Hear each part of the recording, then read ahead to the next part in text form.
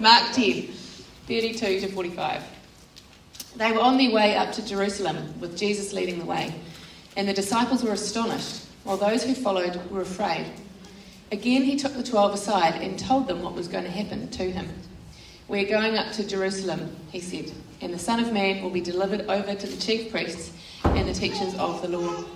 They will condemn him to death and will hand him over to the Gentiles, who will mock him and spit on him, flog him and kill him. 3 days later he will rise." Then James and John, the sons of Zebedee, came to him. "Teacher," they said, "we want you to do for us whatever we ask." "What do you want me to do for you?" he asked.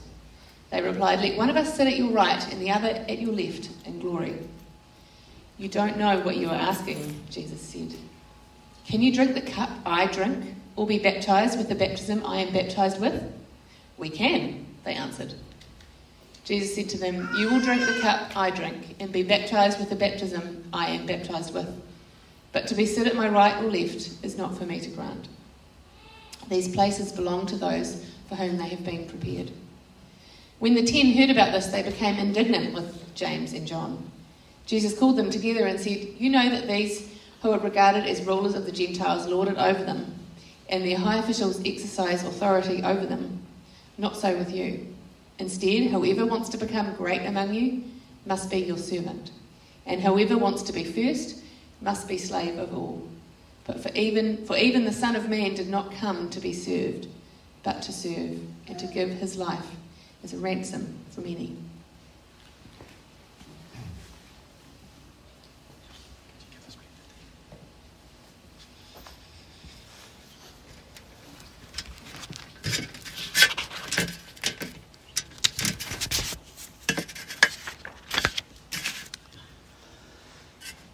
We're back into the Gospel of Mark after a short break last week, where Max showed us how important the idea of the general resurrection is to us, which is no less than the culmination of God's plan for all creation. And that such a future awaits all of us as God's people, no matter how this life plays out for us individually, is a cause for a huge amount of hope and anticipation and excitement. And I was thinking about the Afro-American slaves last week and how important the idea of the general resurrection was to them. And it was a critical aspect of their religious beliefs, and provided them with hope and comfort and a sense of empowerment in the face of their impossible circumstances. And, think of the songs that they sang: "Swing Low, Sweet Chariot," "Wade in the Water," "Gospel Train." So all those songs spoke about the hope of the general resurrection to come, that they would be released ultimately from the pain of their suffering, and it sustained them in their difficult times. And so I encourage us to hope in the general resurrection when we're facing difficult times too.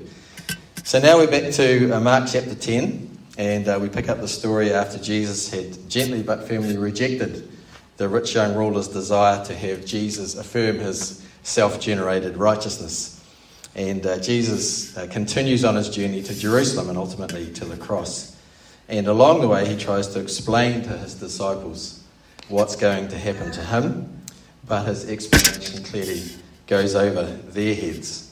And so today we're going to look at 3 ideas. The first is that we usually only see God's plan for our lives in hindsight.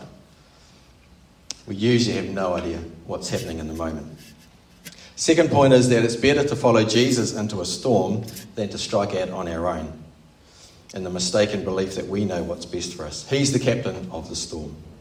So wouldn't it be best if he was at the wheel of our lives? And the third point is that the reason it's best to follow Jesus is that he is more dedicated to us than we are. So those are our 3 points today. So in our reading today, it says Jesus and the disciples and his followers are on the way to Jerusalem. And it says that Jesus was out in front, leading the way. And it's a bit of a strange picture, really, isn't it? Most times when you're travelling with people in company, you're kind of walking and discussing with them side by side. But it says that Jesus was out in front by himself. And the disciples were amazed. And while those that followed them were afraid. So why was this? Remember the context here. The conflict between the Pharisees and the teachers of the law and Jesus had been building. And at this point, the hostility towards Jesus among the religious leaders was reaching an all-time high. And Jesus was heading right into the lion's den. And there was this uneasy sense that things were building to a head. Things were about to get ugly. And then it says that Jesus took the disciples aside and began to explain to them what was going to happen to him. And this is the third time he explained it to them. And he goes into even more detail, saying that the Gentiles will be involved too, the Romans, in addition to the Pharisees and the teachers of the law. And they will mock him and spit on him, flog him and kill him. But that 3 days later, he will rise. And I don't know about you, but I was wondering why Mark put this in his gospel. The third time Jesus explains to his disciples. What's the point? Is the point to make it clear how thick the disciples are, how slow they are? My old maths teacher used to tell us, you're as thick as two short planks nailed together. Those are the good old days, eh? And that surely applies to the disciples here.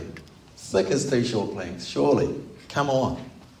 What more does Jesus have to say? Why 3 times? And they still don't get it. You know, come on. I don't think the reason why Mark includes this section again in his gospel is to show how thick the disciples were. The reason is, I think, that we may be encouraged when we read of their slowness in our lives when we fail to understand what's going on in our own lives. And if you're anything like me, that happens quite a bit. No idea really what's going on. You see, Jesus knew exactly what was going to happen. And he also knew that his disciples were going to really struggle with everything they were about to see and hear and feel. Their rabbi, teacher and friend was going to be tortured and crucified in front of them. They were really going to struggle. And not only that, the disciples were going to desert the one they claimed to love when he needed them the most. Right? They were going to be afraid and confused and ashamed. Right? I think ashamed is a big one. They promised Jesus they wouldn't desert him, that they would be with him, and then when the heat came on, they scarpered like rabbits. And that's cause for shame, isn't it? When you put yourself forward as some big hero and then you choke when the going gets tough. So because of this, Jesus wanted to prepare them as much as he could. And so he took the disciples aside and laid out exactly what was going to happen. And you think about what he said, it's pretty clear that nothing about his crucifixion and death surprised Jesus. Right? It was premeditated, pre-planned, and prearranged. Jesus knew from the beginning what would happen to him and why it would happen. And yet he still went ahead into the storm, and despite their unease, to their credit, the disciples followed. So there's a few points for us here, I think. First, sometimes Jesus will pull us aside and speak to us specifically about something that's going to happen. Have you ever had that happen to you? Has the Lord ever spoken to you about the future of your life? I remember years ago, before the really difficult years of my life began, I was praying and God showed me a picture of a highway going straight into a huge dark storm. Kind of like that, but I was in sunshine at the moment. And I knew that I was about to head into a bad time. If I had known how much of a trial it was going to be, I might have been tempted to turn aside. But during those dark times, I was so thankful that the Lord warned me. He spoke specifically to me, uniquely to me.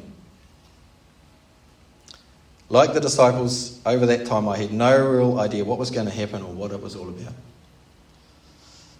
But the reading today tells us that it's okay not to fully comprehend. It's okay to not fully understand what's going on in your life right now. The most important thing is to follow Jesus wherever he leads, even if that's into a storm.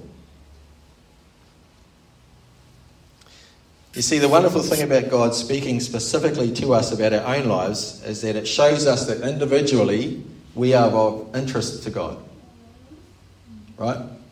God speaks specifically to you about your own situation in your own life. It shows us that we are of specific interest to God. And by showing me that picture, God showed me that he knew exactly where I was and where I was headed. He knew. My individual circumstance was known to him, and that was a huge comfort to me. A massive comfort. You see, there are those who believe that some kind of God may exist, but he, she, they are not interested in us as individual humans. We're just too small and insignificant. But the Bible tells us differently. And it's interesting, I think, Sarah, you read from Psalm 139, and it's I've chosen the first couple of verses from Psalm 139. You have searched me, Lord, and you know me.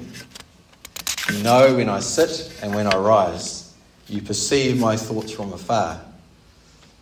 Now, there's nothing particularly interesting about whether someone sits or stands, is there? I mean, Sarah is someone very special and of specific interest to me. But I don't really take notice when she's sitting or whether she's standing. Unless she's bringing me food or something like that. Yeah. You know what I mean? But God finds it interesting because he wrote it here. You know when I sit and when I rise. God knows. He notices. And God also knows and understands all our thoughts, which is mind-blowing.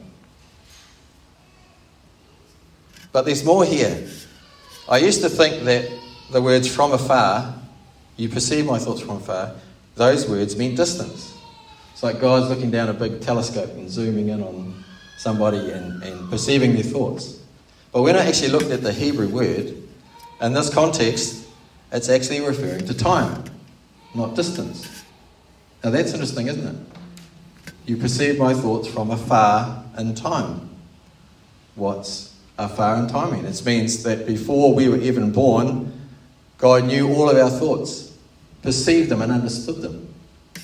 That's crazy, right? Does that blow your mind? God is so invested in you that he knew and understood all your thoughts before you even existed. If anyone here today is in one of the storms of life and you're struggling to believe that God sees you and knows all about you and knows exactly what you're going through, remember these words. God knows all about you. And if you ask him, God will speak to you about your own individual circumstance.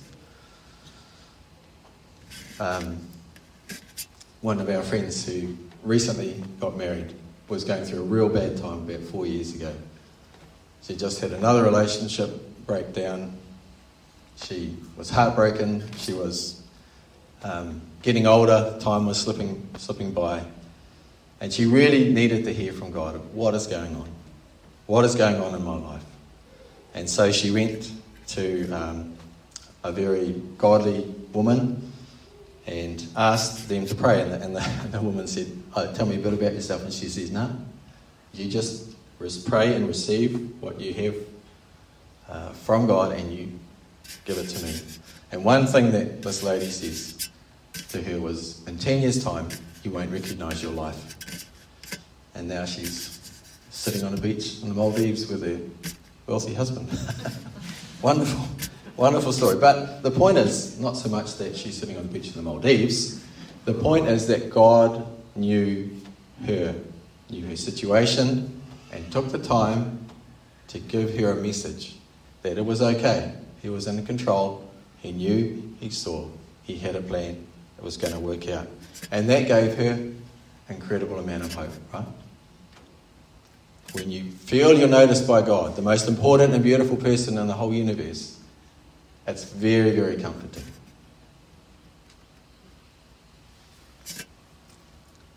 So here's Jesus taking the time to speak to his disciples about what was going to happen to him and them. And he will speak to us too if we ask him. It might take days, it might take weeks. But I'm very confident that God will speak to us. A tailored message from the one who loves us so much. And this leads me on to the second point, which is it's better to follow Jesus into a storm than to leave him and try and seek our own way of safety and comfort. Why is that? Well, the storms of life are going to hit us whether we're with Jesus or not. But if you're in a storm, wouldn't it be best to be with someone who is the captain of the storm? Someone who is in charge of the storm? Someone who can bring you through the storm? Bring the storm to an end? Someone who can steer you through it and bring you out the other side. Not only that, but someone who can make the storm work in your favour. In Romans 8:28, God promises that in all things God works for the good of those who love him, who have been called according to his purpose. And I'm so grateful that the Lord brought me through those bad times, because he was drawing me closer to himself and grounding my identity in him. I know who I am now, whereas before that hard journey, I don't think I really did. I couldn't see what was going on at the time, but I see it now in hindsight. And on top of that, he was preparing me to handle the blessings that he was going to shower me with. And he was also preparing me to lead a church. And if I hadn't followed him into that storm, I wouldn't be standing before you now. In fact, I probably would be dead, no joke. Life's too hard for me to handle by myself. So I'm so privileged to still be walking with Jesus, to share life with him on a moment-by-moment basis. And to be able to share life on a moment-by-moment basis with God, you need to believe that God is interested in you as an individual. Right? Otherwise, what's the point? You wouldn't reach it. You wouldn't include him in your thoughts. You wouldn't invite him into your decision making.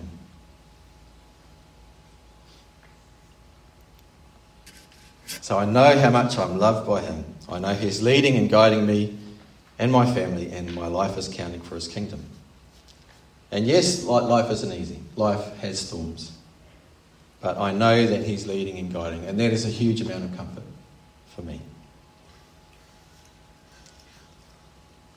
So because of that, because I'm placing my life in his hands, and he's called me to his kingdom and his work, my life has a huge amount of meaning. And as I get older and observe what is happening to the people around me, I'm realising more and more how much of a blessing that is. So many people just don't seem to have any meaning in their lives.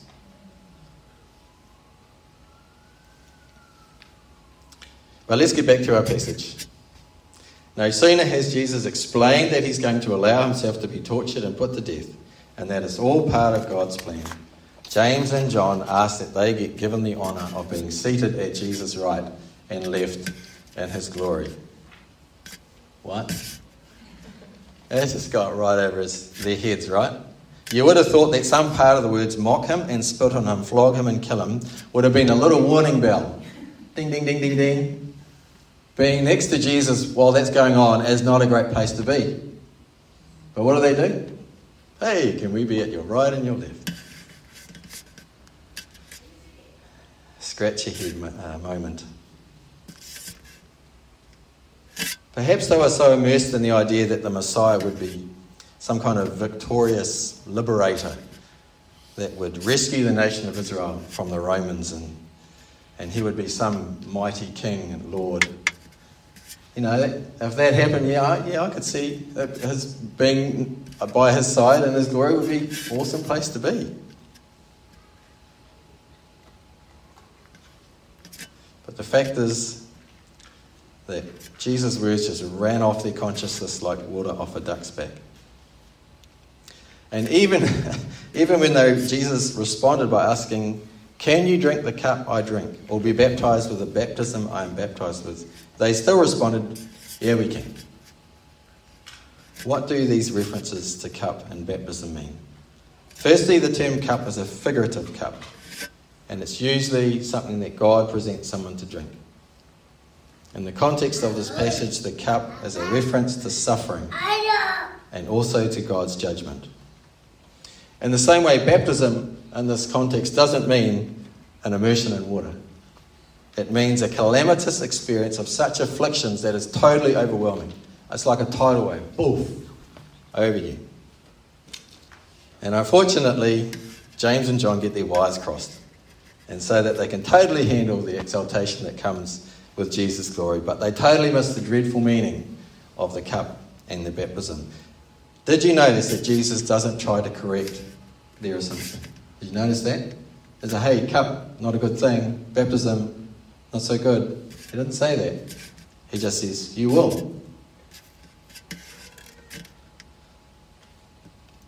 As it turned out, James was executed by King Herod 11 years later, and although John lived until old age, he suffered many persecutions. Once again, they couldn't see what was coming. They had no idea what was going on in the moment. But that's okay. Jesus knew. And they followed Jesus into the storm. And their main desire to be with Jesus was granted to them. When the rest of the disciples find out what James and John had requested of Jesus, they were outraged. What about me? When will I be exalted? Why should they get that position and not me? And Jesus calls them together and tells them that in his kingdom, if you want to be exalted, you must become a servant. And then he uses even stronger language. Whoever wants to be first must be slave. Now, even though there are different types of slavery back in those days, it's generally considered a miserable form of life. And then Jesus tells them something even more topsy-turvy. He himself didn't come to be served, but to serve and to give his life as a ransom for many. What does this word ransom mean? The basic idea of the Greek word for ransom is lutron. And it's a payment which sets something or someone free from some kind of bondage, slavery, captivity, or obligation. In classical Greek, it always means a payment which releases someone from an obligation which otherwise they would have to fulfill. Okay, so that's what the word means. So in those days, if you wanted to free a slave, you would pay the amount of money required to the current owner, and then they would be free. So an ancient papyrus reads, I've given Helene her liberty and have received lutron as the purchase price for her, and then the actual sum of money received is written. Right? So it's a payment. It costs. So instead of being a new master, a new lord that was going to lord it over everyone, Jesus takes their place as slaves. He releases others from their enslavement by paying the amount owed for them himself. Jesus gave his life a ransom in exchange for us. In other words, he makes a substitutionary sacrifice. Now, someone might say, why is a substitutionary sacrifice necessary? Couldn't God have just forgiven everyone without it? And to get our heads around substitutionary sacrifices, Tim Keller says that all life-changing redemptive love that draws others back into relationship again, is substitutionary sacrifice, and then uses the example of forgiveness. So say somebody really wrongs you by spreading lies about you, defames you to all your common friends. The natural response is to strike back, isn't it? What do? Pretty easy. You head out there and start bagging them to all your friends.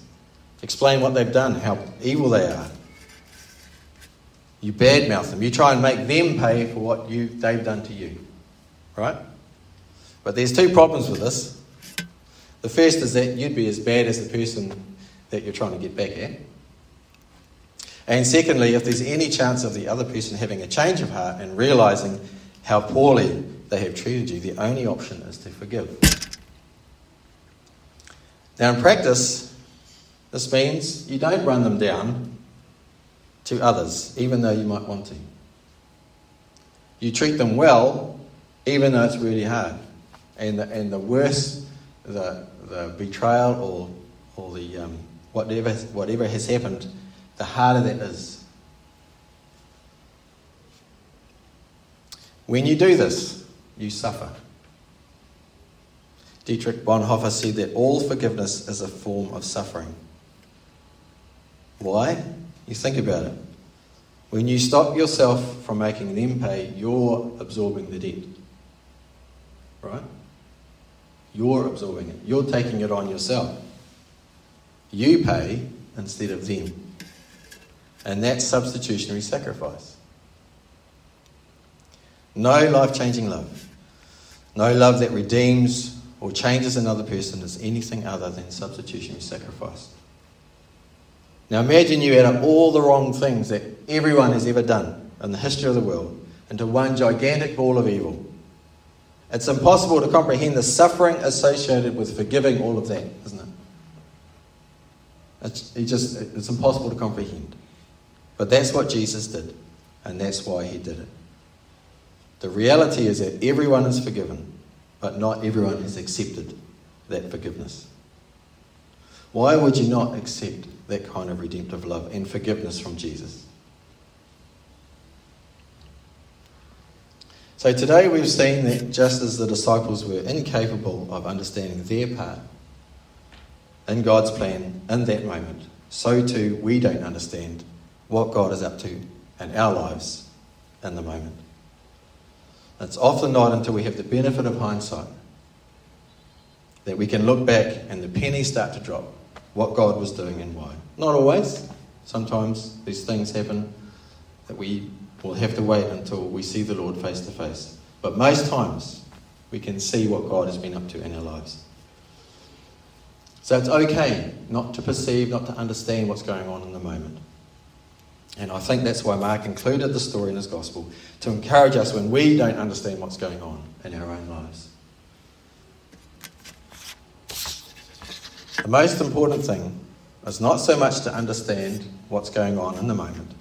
The most important thing is to trust and obey, to follow Jesus wherever he leads, trusting and doing what he says. It's better to be with Jesus heading into a storm than to leave him and try and seek our own way of comfort. He's the captain of the storm, and he will steer us through the storms of life and out the other side.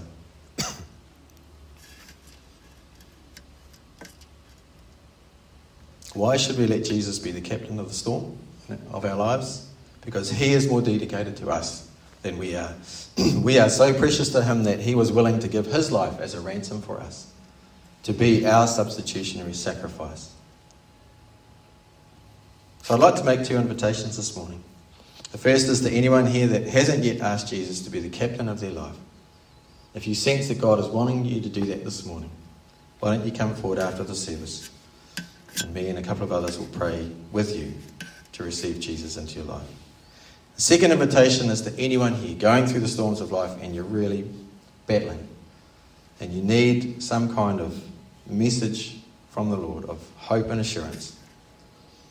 Would you like to come forward too? And we'll pray for that. Let's pray now.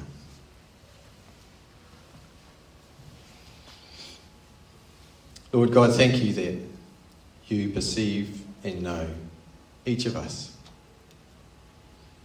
You know exactly what we're going through.